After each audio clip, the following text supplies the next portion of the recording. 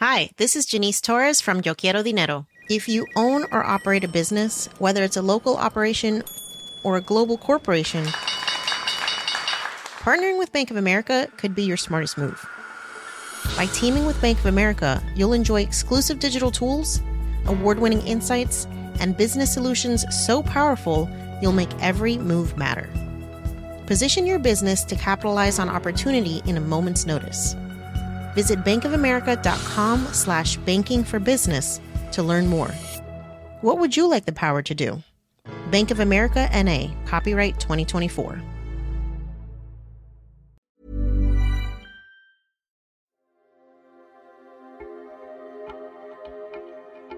There's an iconic illustration that's come to be indelibly linked with the concept of human evolution.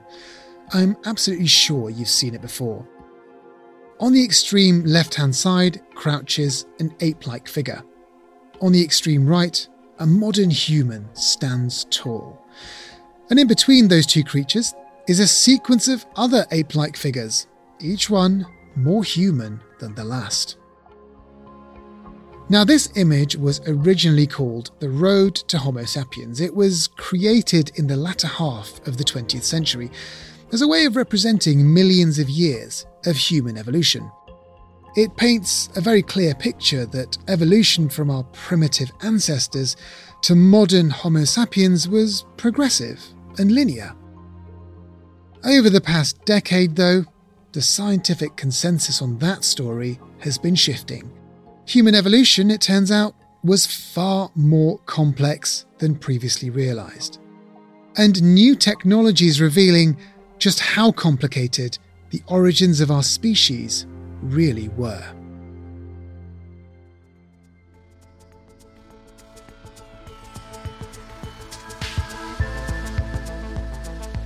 Hello and welcome to Babbage from The Economist, our weekly podcast on science and technology. I'm Alok Jha, The Economist science correspondent. Around 100,000 years ago, there were many different human-like species on Earth. Today, there's only one, us, Homo sapiens. In this episode, we'll be exploring humans. Where did they first emerge? How did they spread? And how did Homo sapiens come to dominate? We'll trace the story of our evolution and explain how interbreeding with other species gave us many of the traits we have today. Our knowledge of this history is getting better and deeper. Scientists are nowadays not only hunting for clues in the bones of our ancestors, but also within the genomes of people living today. Critical pieces of the story of humans, including possible evidence for ancient but as yet undiscovered species of humans, are hidden within our DNA. And scientists are only just getting started with trying to decipher that.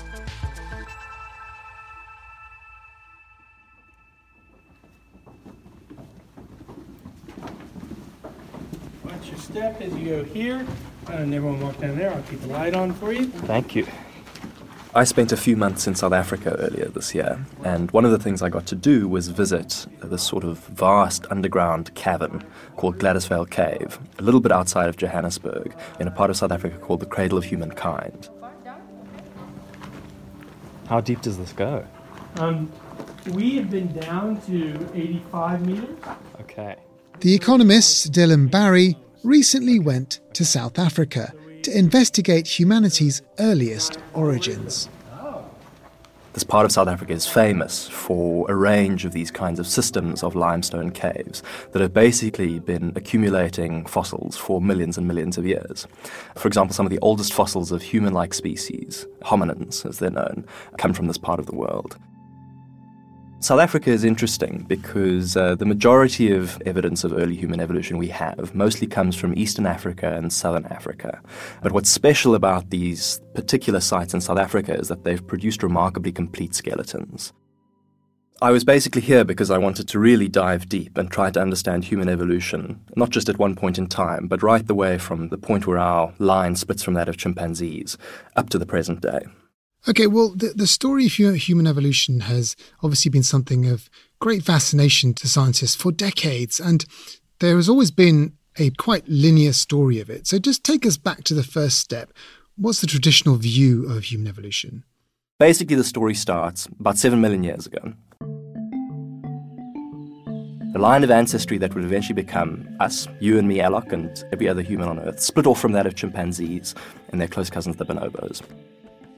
These very, very, very early ancestors of ours, they were tree dwellers. They would have lived much like chimpanzees do today. But as evolution went on, they kind of came down from the trees, they started walking upright, they became bipedal, walking on two legs. They were still very primitive, still very ape-like. And there was a span of several million years where this is basically what our ancestors looked like. And these ancestors of ours, we refer to them as the Australopithecines. And I was very lucky. I got the chance to visit 6 of the 10 most complete early hominin skeletons ever found, all in South Africa, most of which were examples of Australopithecines. Okay, so Australopithecus is a word that people interested in this topic will know. This means southern ape, and these are the hominids that preceded our own species, or at least the ancestors to our species, humans. Tell me a bit more about the Australopithecus hominids. So basically, the Australopithecines were this very early chapter of human evolution. And they're the first chapter where we start to see these key differences between us and the great apes. So they look very ape-like, except suddenly we start to see these features associated with bipedal walking and standing upright and up straight. We believe associated with that as well was this kind of change in intelligence. We have very strong evidence that the Australopithecines started using stone tools. And we also believe that they started kind of relying on a more meat-based diet. So some of the earliest evidence of tools actually come from scratch marks on bones that suggest that not only were they using stone tools, they were using them to cut and process meat. And Dylan, you went to see some of the oldest Australopithecine skeletons, right? Tell me about those. I did. So I'm sitting here with Bernard Zipfel at the University of the Witwatersrand. I had the chance to visit the University of the Witwatersrand in Johannesburg, which has a vault where they keep a large number of these really famous hominin skeletons. And I was lucky enough to have a chat with a paleoanthropologist named Bernard Zipfel, who helped explain a little bit about the context of these findings and this collection. So we are in this spectacular room, which I believe is called the Vault. Some people call it the Vault. More accurately, it's the Fossil Hominin Laboratory. But it has a very big steel door. So it is a big room. There are a range of really interesting fossils in this collection. One of them, and maybe the most important of them, is a fossil called Littlefoot. It's an example of an Australopithecus. And it was discovered in 1994 by a really well-known paleoanthropologist named Ron Clark. And Bernard kindly told me about its significance. And there was a remarkable number of interesting foot bones there that would be, at the time, one of the very, very few so-called complete hominin foot bones. They're extremely rare. And then years later, Professor Clark got casts of this little foot and handed them to his assistants to go into the cave where they were seeing some bones sticking out of the side of a cave wall. And they managed to match it up to some of these bones, and that's how he found the rest of the skeleton, quite remarkably. And it took a number of years to prepare out of the rock. It's only recently that the skeleton has come into this vault and was announced in 2017. And it is remarkably complete and remains the world's most complete Australopith. The other interesting thing is that it is dated at around 3.6 million years, which is somewhat older than most of our Australopiths here, and has been assigned to the taxon Australopithecus prometheus. What's so notable about Littlefoot is the fact that it is basically a complete skeleton, and it's essentially the only one of its kind. Usually you're finding a little bit here or there, you're finding scraps. It is incredibly unusual to find a basically complete skeleton, and we've only ever found one, and this is it. That's amazing. So how does Littlefoot and the other Australopithecus skeletons in the collection, how do they fit into our picture of human evolution? Do they change it? Well, yes, and to understand this a little bit better, I went to the Ditsong Museum in Pretoria, which is just north of Johannesburg, to talk to Dr. Miriam Tawane, who's the curator of the paleoanthropology collection there. Morning, how are you? What you are seeing in front of you is two specimens that belongs to the species, the Australopithecines. So Miriam kindly pointed out what the distinguishing features of different Australopithecines are. I mean, even look at their tooth. They have extremely thick enamel, and then their cheekbones. They are very, very flat and thick. And based on our current evidence and current understanding, as far as we can tell, the Australopithecines were the immediate forebears, the immediate ancestors of the genus Homo, to which you and I, Alok, and every other human on the planet belongs. From the Australopithecines, there was an emergence of the Homo lineage, which examples will be your Homo habilis, your Homo erectus, and recently the new edition of one of the specimens that was discovered in South Africa was Homo naledi. We might have evidence of some more than the other because Homo naledi is well represented in South Africa compared to Homo erectus and Homo habilis, but that's where the evolution took us. Those are the specimens that came after the Australopithecines.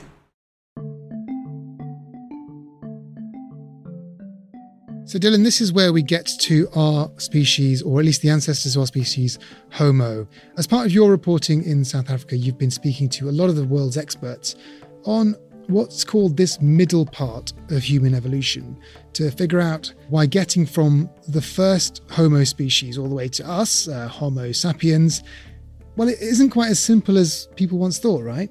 That's exactly right. So when I was in the Cradle of Humankind in South Africa, I had the chance to speak to Professor Lee Berger, who's probably one of the world's most famous paleoanthropologists. He's the scientist who sent loads of volunteers into caves, right? That's exactly right. Professor Lee Berger is the person who discovered both Australopithecus sediba and Homo naledi, which have been two of the really most important fossil discoveries of the last 15 years. And the Homo naledi discovery happened in this sort of really complicated cave system called Rising Star. And basically, to access the fossils, they had to enter this sort of deep hidden cavern deep within the cave system that was only accessible through the shaft with a very, very narrow point that could only be traversed by sort of really small individuals. So Professor Berger put out a call around the world for sort of small women paleoanthropologists who felt like going on an adventure. He called them the underground astronauts. This is a great story, and I'll let Lee Berger start.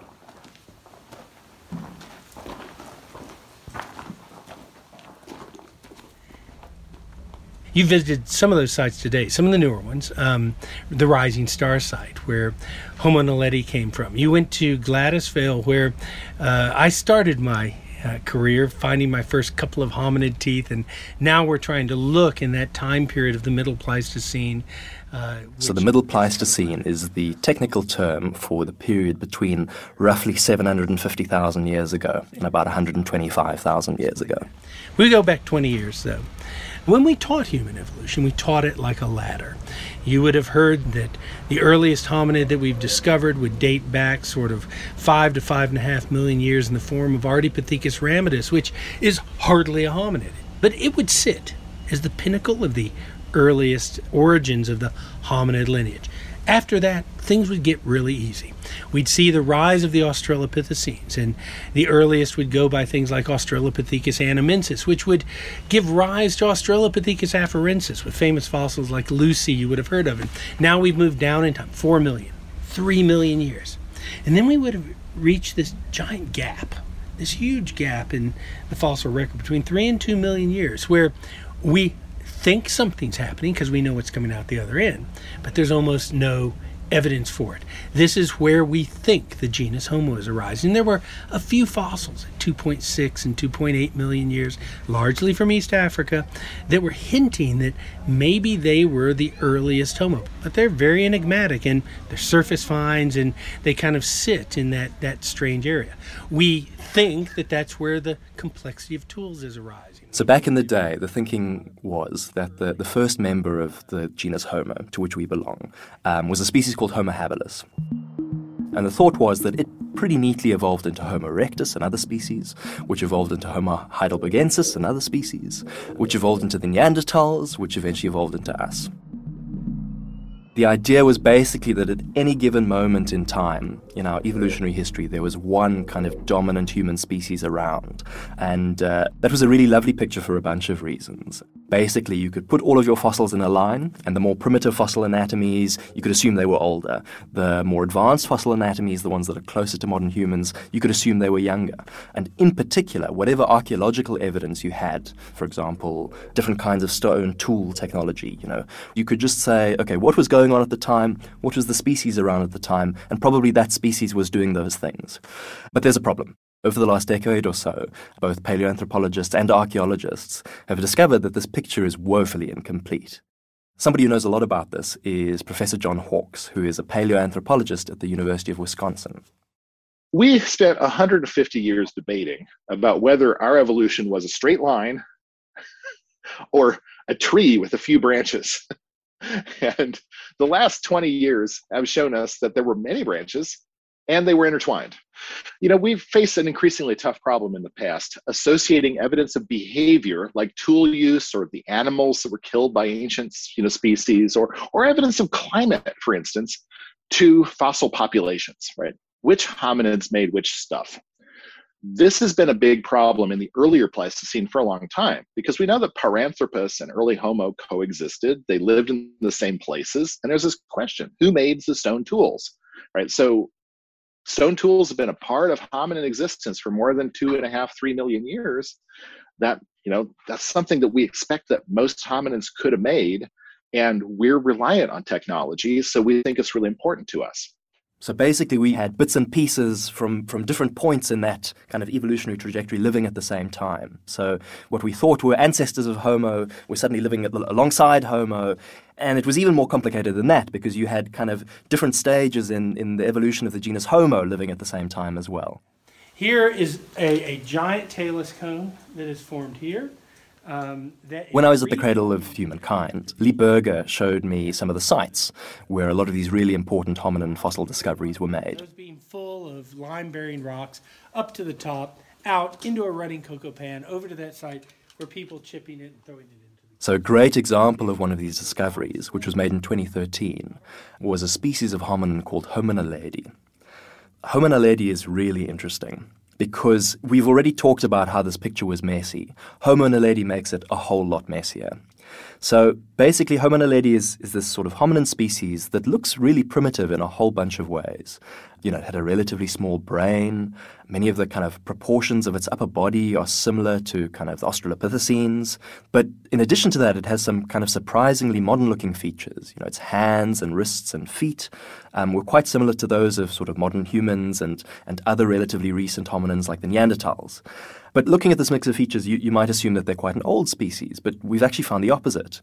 Homo naledi was living alongside other sort of much more advanced, modern-looking species of Homo. John Hawkes explained why the situation is so puzzling for researchers at the moment. With Homo naledi, we have a group that was small in brain size, that looks like it was super sophisticated in its hands and its teeth, that gives us reason to think that they were technological. And we know where they lived. We do not know whether they lived in an overlapping region, whether with modern humans or Homo sapiens, whether there was contact between them, right? We have to expect that there was. When we look at other closely related species of antelopes, right, or of carnivores, or any kind of species on the landscape, they're inhabiting similar landscapes. So why would we not think that of humans and human relatives? They must have been inhabiting similar landscapes. They probably were familiar with each other. That raises the question, right? When we see evidence of archaeology, evidence of behavior, how do we tie it to a population? It is a big problem for us. My presumption is that they were sharing information, they could learn from each other, and they were not pretending like they were in a vacuum. Professor Lee Berger, he and his colleagues call this period in human evolutionary history the muddle in the middle. It's this glorious mess where we know more about human evolution, and most of that evidence coming in the last 12 years, than we have in all of history, at the same moment that we know less. And that's the most exciting thing about right now. Right now, we know that middle is a muddle. It is a disaster. And molecular biology is showing that all kinds of messy things are going on. Every time we find new archaeological sites or new fossils in that period, it's messy. It's not clean. And that muddle in the middle is one of the most exciting places to be right now. So, of course, the evidence we have for this period of time, up to around about 100,000 years ago, it remains quite sparse. But the evidence that we do have all points towards a much more complicated picture, where instead of having this neat straight line from our common ancestors with chimpanzees, through the Australopithecines, through the genus Homo, and eventually to us Homo sapiens, the emerging picture is a much more complicated one. So instead of this nice neat line, we've got this kind of branching bush of multiple species at almost every moment of human evolution living alongside each other. Dylan, that was an interesting story. Thank you for that. I think the message I'm getting from the reporting you've been doing is that this middle part of human evolution really is a muddle, as you say. So what are researchers looking for now to try and understand that period of time better, to sort of tease out what was going on? So basically, what everybody would love to have is fossil sites where we can directly link the species that were around at the time with the tools being used and the behaviors being done as well. We want to find fossil bones alongside tools in one place so that it is very, very obvious what's going on. That'll help us clear up the muddle a little bit. Okay, that's absolutely fascinating. Coming up shortly, we're going to explore the very latest techniques to try and understand our most immediate ancestors, and also try and explain why humans today are the way that they are. But first, you can read plenty more on paleontology and evolution in The Economist. Last week, for example, we had an article about how the dinosaurs survived a mass extinction by the simple fact of being able to withstand the cold. They were just more insulated. It's amazing, isn't it? And do check out as well our recent coverage of the new photographs that have just come out of the James Webb Space Telescope, which are amazing. Yeah, like any nerd, we've been looking forward to those for months. And you can also, if you want all the history of the James Webb Space Telescope, listen to the Babbage podcast from December last year, which takes you through all of the various instruments, all of the complications, all the delays. It's an incredible feat of engineering. So I highly recommend all of that. As always, you can get your best introductory deal for full access to all of our journalism at economist.com/podcast offer. The link is in the show notes.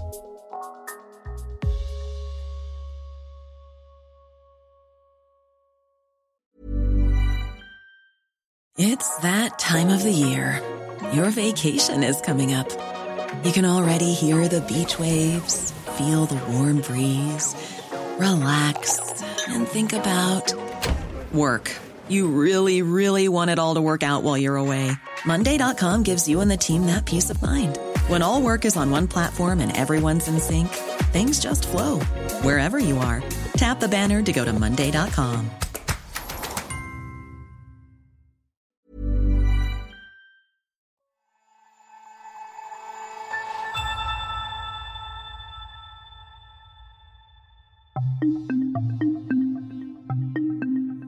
Today, we've been exploring the evolution of humans. I'm joined once again by the economist Dylan Barry. Dylan, the picture you've been painting about human evolution in the period of time between a few million years ago and 100,000 or so years ago is quite complicated. How is modern scientific technology changing our understanding of the more recent part of that human evolution story? So the most recent period of human evolution has been equally complex. But because it's been more recent, we know a lot more about it. And the real game changer is being able to look at DNA evidence. DNA evidence can help us to establish exactly how more recent hominin species and more recent species in the genus Homo connect to each other. And along with some really sophisticated computational techniques, we're beginning to develop a much clearer picture and a very interesting picture of this recent chapter.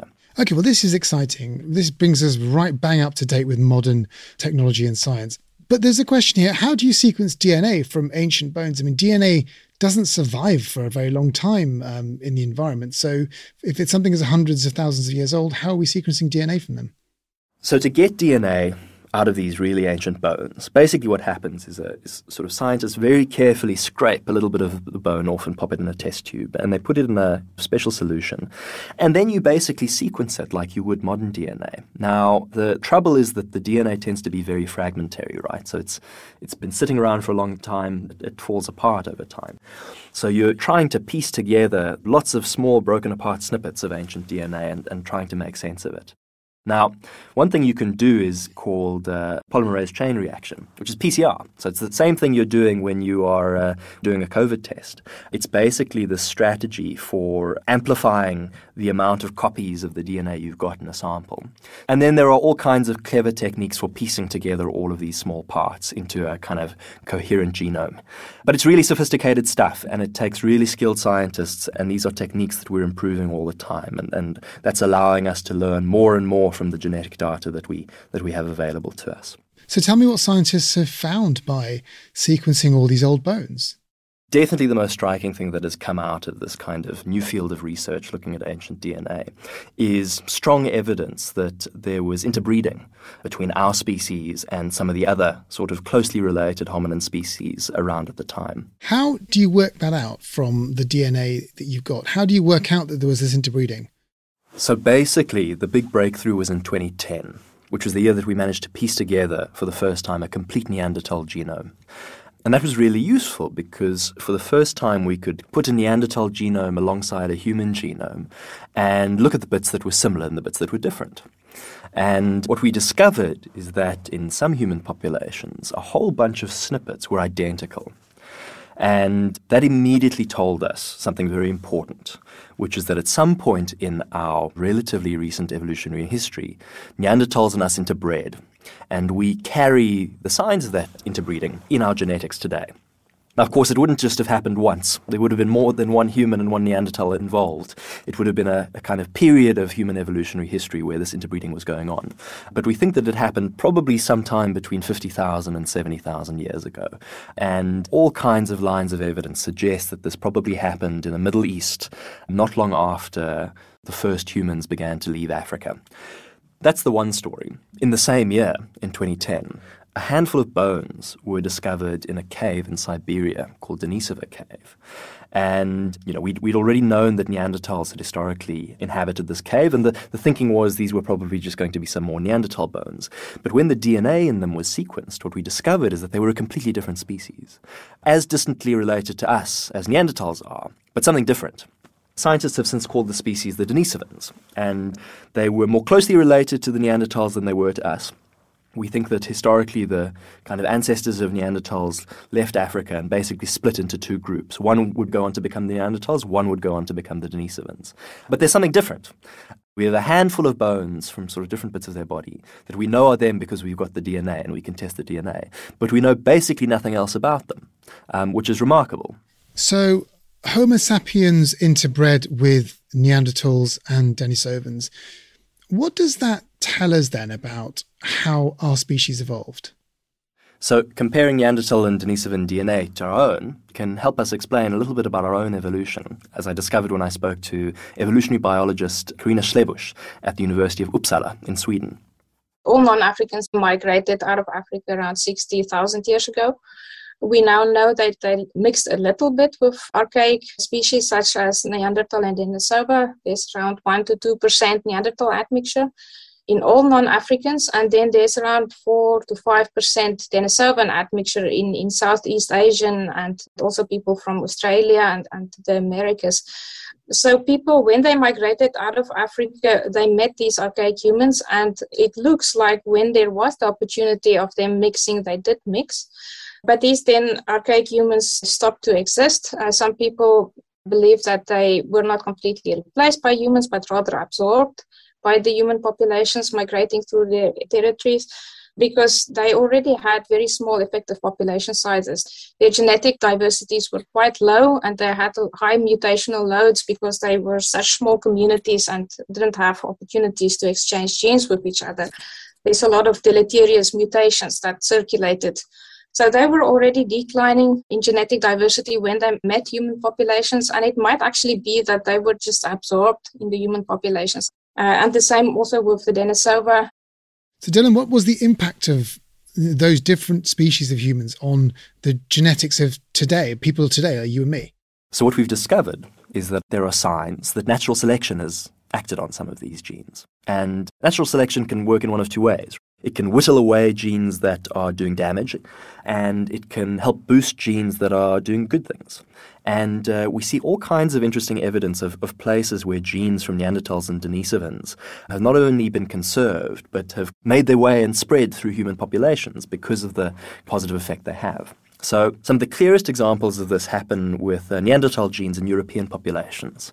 So, for example, we see a lot of the genes to do with freckling and skin pigmentation in European populations come from Neanderthals. And in both Neanderthals and Denisovans, we often see that genes to do with immune responses have been boosted. There are some particularly interesting examples on the Denisovan side of the equation. And I was lucky enough to chat with a population geneticist, Fernando Villeneuve, at the University of Colorado, Boulder. The best known example is the gene EPAS1, which is found in about 80% of people in Tibet. The people in Tibet, they live at extremely high altitudes. I mean, extremely, extremely high. I mean, they are experiencing something like 60% of the amount of oxygen you will get at sea level. It's an extreme environment. And so the gene EPAS1 actually really helps coping with that. The human body is able to survive at these low oxygen environments, but it really puts a strain on the heart. In particular, childbirth is very difficult. So the gene EPAS1 really helps your heart actually be able to maintain pressure while it's really struggling in these environments. So that is the Denisovan variant of EPAS1 is what we see in a lot of these people. So it's probably the best known example where we have also really good validation. We know what it does and we see its effects in people today. Okay, so we know what happened to the hominins that left the continent of Africa, but what about the ones that didn't? Well, of course, some of those hominins turned into us. You had at least one population around in Africa at the time that would go on to become modern humans. But, wherever else in the world we look, we see sort of slightly different, closely related species. In Europe and Western Eurasia, we see the Neanderthals. In Asia and Eastern Eurasia, we see the Denisovans. And it would be a little bit odd if similar things weren't happening in Africa. But we've got no evidence of either Neanderthals or Denisovans in Africa. But what we do have is some really, really subtle clues in the genomes of modern Africans, suggesting that much like all of the human lineages that left Africa sort of interbred with either Neanderthals or Denisovans or both, we have these strong hints that there were also interbreeding events with what are called ghost species in Africa. What's a ghost species? These aren't real ghosts, obviously. No. So these are species that would have played a role very similar to the Denisovans and Neanderthals in Eurasia, in that we would have migrated into different bits of Africa, met them and interbred with them, but on the African continent.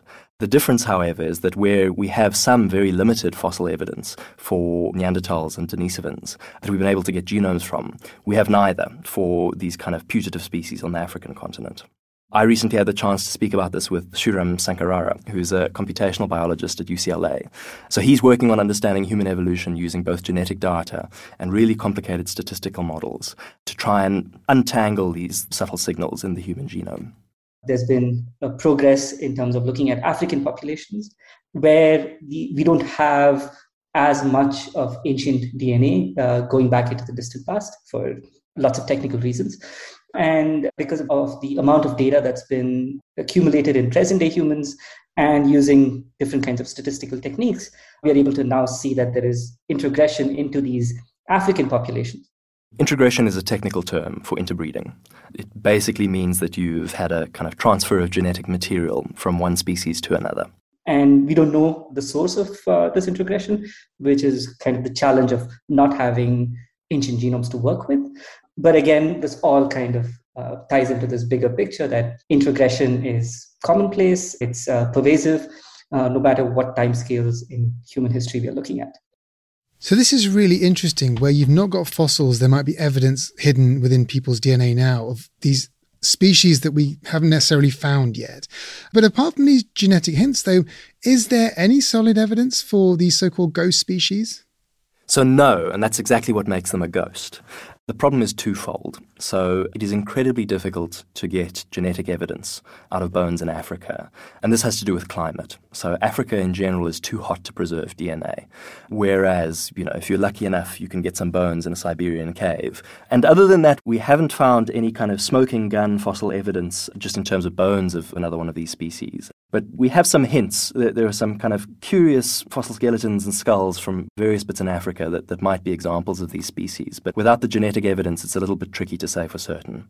So if there are no bones and there are no fossils, how do you go about actually finding out and hunting these ghost species then? When you're dealing with Neanderthal genomes or Denisovan genomes, it's relatively easy. You put a bunch of modern human genomes up against the Neanderthal genomes and Denisovan genomes, and you can see very obviously where they share genetic snippets, right? And you can piece together a story from that. In the case of ghost species, you can't do that because you don't have that reference genome.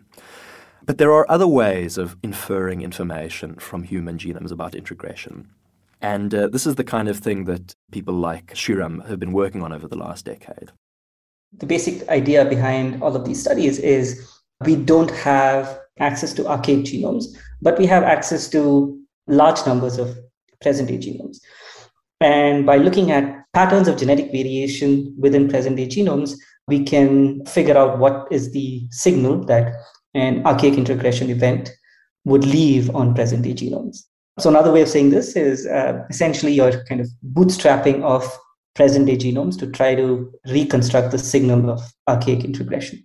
And basically what you can do is you can take a whole bunch of modern human genomes. You can look at all of the genes, and you can look at the distribution of mutations on those genes. And some kinds of distributions suggest that integration happened, right? So if you plot the distribution of mutations as a graph, you can kind of tell the difference between genes that have been integrated and genes that haven't. We're still in the early days of developing this kind of technology. The signs we're working with are very subtle. But as the tools get more and more sophisticated, we're going to be able to unpack this more and more. So this is a good example of why big projects like the 3 Million African Genomes Project are so important. So the 3 Million African Genomes Project is an attempt to dramatically increase the amount of genetic data that we have from the continent of Africa.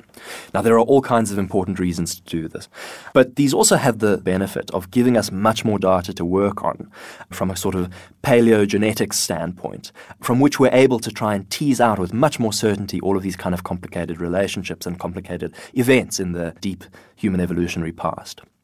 Do you think that there could be lots of still undiscovered ghost species out there lurking in our DNA? Hopefully, yes. The answer is almost certainly yes. Now, Dylan, we've whizzed through millions of years of very complex human evolution in a very short amount of time, only to find that we're finding out a lot more about our recent ancestors and that there are huge holes still in our knowledge, which is always the way with science, right? Now, to conclude, why do you find it interesting and important to understand the sort of path of human evolution so much more clearly? So I find this stuff fascinating, and I think a lot of these ideas are really profound ones. And actually in my conversations with Professor Lee Berger, he had a really good answer to that question. If you picture in your mind a glacial lake, that beautiful still body of water at the bottom of a lovely mountain, and up on the side is this glacier, and down running from that are rivulets and streams, running across gravels and moraines that have been created by that glacier as it moved.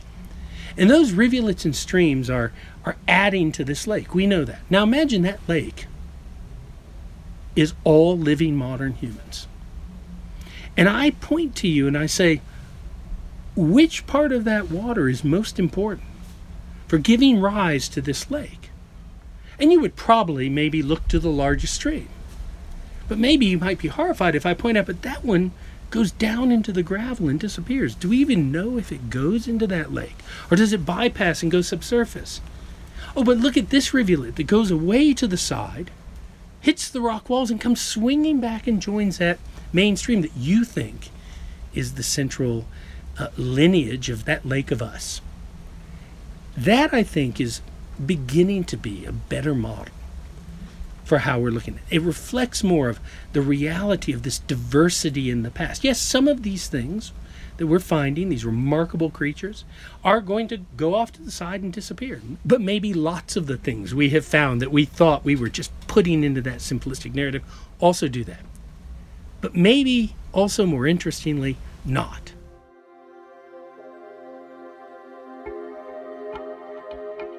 What I find the most profound about all of this is the idea that we are Homo sapiens.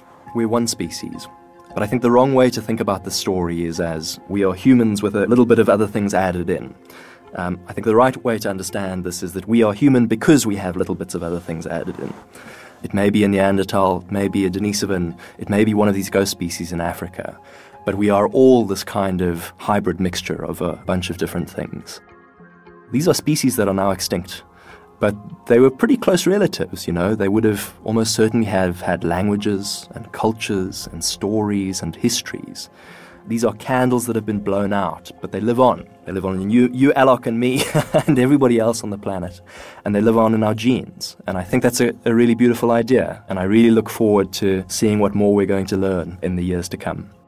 That is a very profound idea and a great place to end. Dylan, thank you so much for taking me through that fascinating history. Always a pleasure. And thank you for listening to Babbage. You can read more about how interbreeding has upturned evolutionary theory on our website. In the show notes, you'll find Dylan's essay on the scientific mechanisms behind the hybridization of the species.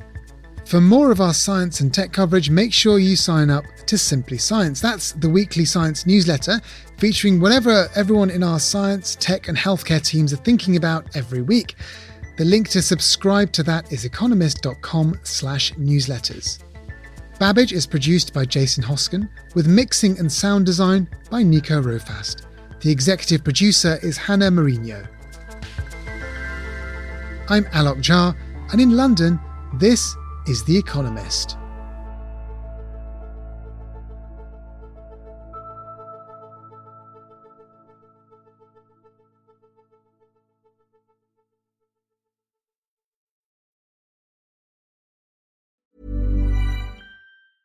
Hi, this is Matt and Sean from Two Black Guys with Good Credit.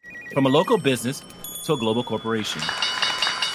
Partnering with Bank of America gives your operation access to exclusive digital tools, award-winning insights, and business solutions so powerful you'll make every move matter. Visit bankofamerica.com/banking for business to learn more. What would you like the power to do? Bank of America, N.A., copyright 2024.